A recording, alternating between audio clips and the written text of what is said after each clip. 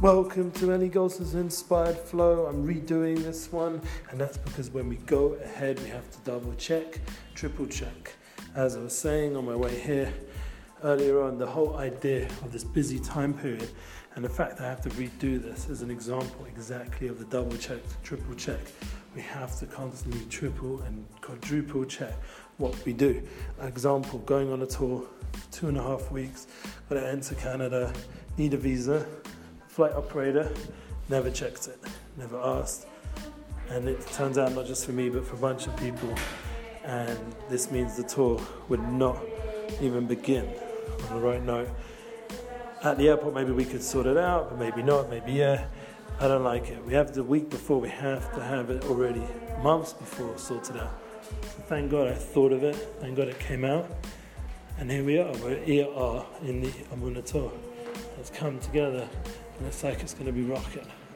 But that is a big, powerful point in everything you do. You have to constantly double and triple check.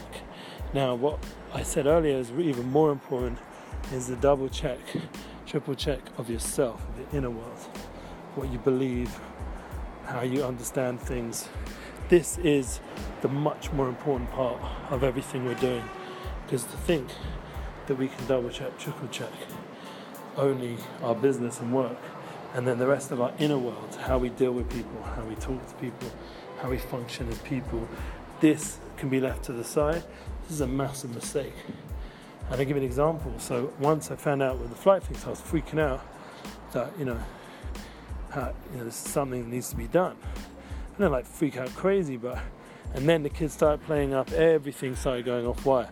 So then the point is that what's more important? Important is my family, my relationships, the people I love, not all this side stuff. So then I was able to refocus, come back to ground, and remember that my family, my inner world, who I am truly is what is important. And therefore, I had to readjust. And this is all things that we have to do on a daily level. Whatever we're doing, however we're growing, constantly check our inner world, and then we can enter into the inspired flow that we're talking about over here. That's what it is all about. I'll give an example, beautiful, positive experience, because there's the challenges, but there's also the good things. There was an opportunity to make a weekend with Nissim Black and Yosef Brown on the Shabbat that we just had with a yeshiva called Reshit. So, I could have just forgot about it, but I double checked one more time, triple checked, threw out an email, pursued, and people call me persistent, LEP Music. The idea of being persistent, constantly pushing out a word, being what one guy called me a professional nudge. Something I recommend with business is constantly not just checking but also rechecking with people, possibilities, arrangements, and it could lead to business, and it did. They suddenly said, yeah, come. So we had a whole beautiful weekend, my family, the Black family, Brown family, we all got to spend quality time together in a beautiful campus with beautiful students and Rabbonim and staff, and it was just an amazing time. But it all came out like a few days before Shabbat, just by throwing out a message, is it happening maybe this year? Because the year before it did, and the year before that, so maybe this year also. And then within a day, everything was set up, tenders came, picked us up, everything went smooth, it was a beautiful time. And this is an opportunity again in your life to double check, triple check with people. Is this opportunity happening? And you never know. Like I've been seeing with the whole tour, all the logistics, everything needs to be constantly worked through.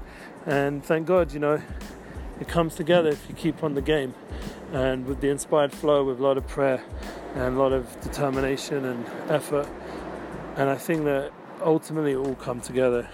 We'll see the larger picture, we'll see the inspired flow that we're talking about here, how it all makes sense, and it will give us a lot of comfort and healing and all the good things. We'll have true joy. So on that note, wishing everybody beautiful end of the month where we had a lot of festivities, a lot of specialness as we begin the new year, and we begin a new Torah cycle, we begin a new job cycle, new school cycle, whatever it is you're doing, and we have an opportunity to begin again in a fresh way, but with more determination to get it down, to get it right, and to, most importantly, keep that inner flow in a good way with all the people you love. Share yours.